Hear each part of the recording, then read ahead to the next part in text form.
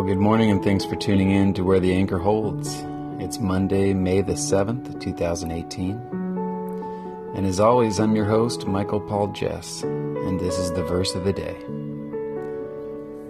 Today's verse comes from John chapter 3, verse 18. We're going to lead into verse 18 with a passage that most everyone is familiar with, and that's John 3:16 and 17. Jesus said, "For God so loved the world that he gave his only begotten Son, that whoever believes in him should not perish but have everlasting life. For God did not send his Son into the world to condemn the world, but that the world through him might be saved."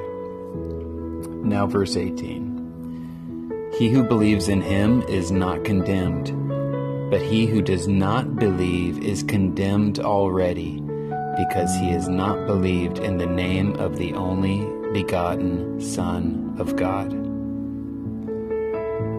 Friends, in this day and age, the world is full of chaos, confusion, rumors, false teachings, and so on. The Lord Jesus makes the gospel so clear for us. It's so important that we listen to his voice and his voice only. I urge you today not to listen to a stranger's voice. In John 10:1-5, Jesus said, "Most assuredly I say to you, he who does not enter the sheepfold by the door, but climbs up some other way, the same is a thief and a robber. To him the doorkeeper opens, and the sheep hear his voice, and he calls his own sheep by name and leads them out. And when he brings out his own sheep, he goes before them, and the sheep follow him, for they know his voice. Yet they will by no means follow a stranger, but will flee from him, for they do not know the voice of strangers." Then Jesus said to them again, "Most assuredly I say to you, I am the door of the sheep. All who ever came before me are thieves and robbers, but the sheep did not hear them. I am the door. If anyone enters by me, he will be saved, and will go in and out and find pasture. The thief does not come except to steal, kill, and to destroy. I have come that they may have life, and that they may have it more abundantly." Father God, right now I just pray to you and I ask that we, your sheep, would listen for your voice. And sometimes it's loud and powerful.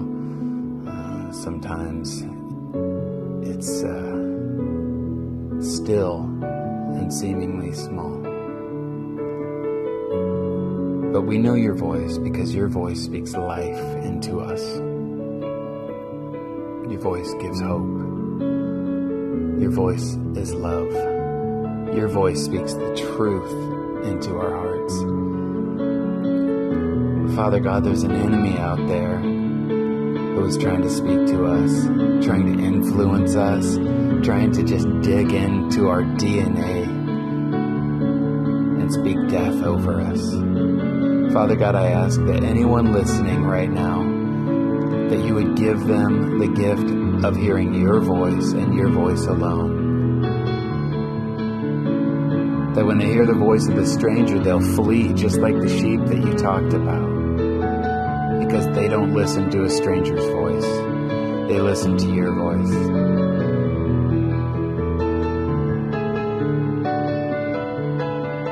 I thank you that those who believe in you are not condemned. And right now I pray for those that don't believe in you, that you bring them to you. Bring them to you with a holy fear, the fear of the Lord, a reverence for you, God.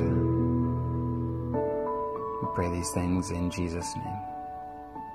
Hallelujah. That's the verse of the day today, friends. Thanks again for tuning in.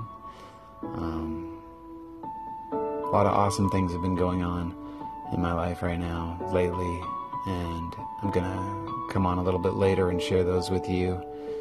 I recently, my wife and we went to a conference called Power and Love in Anaheim, California, and it's put on by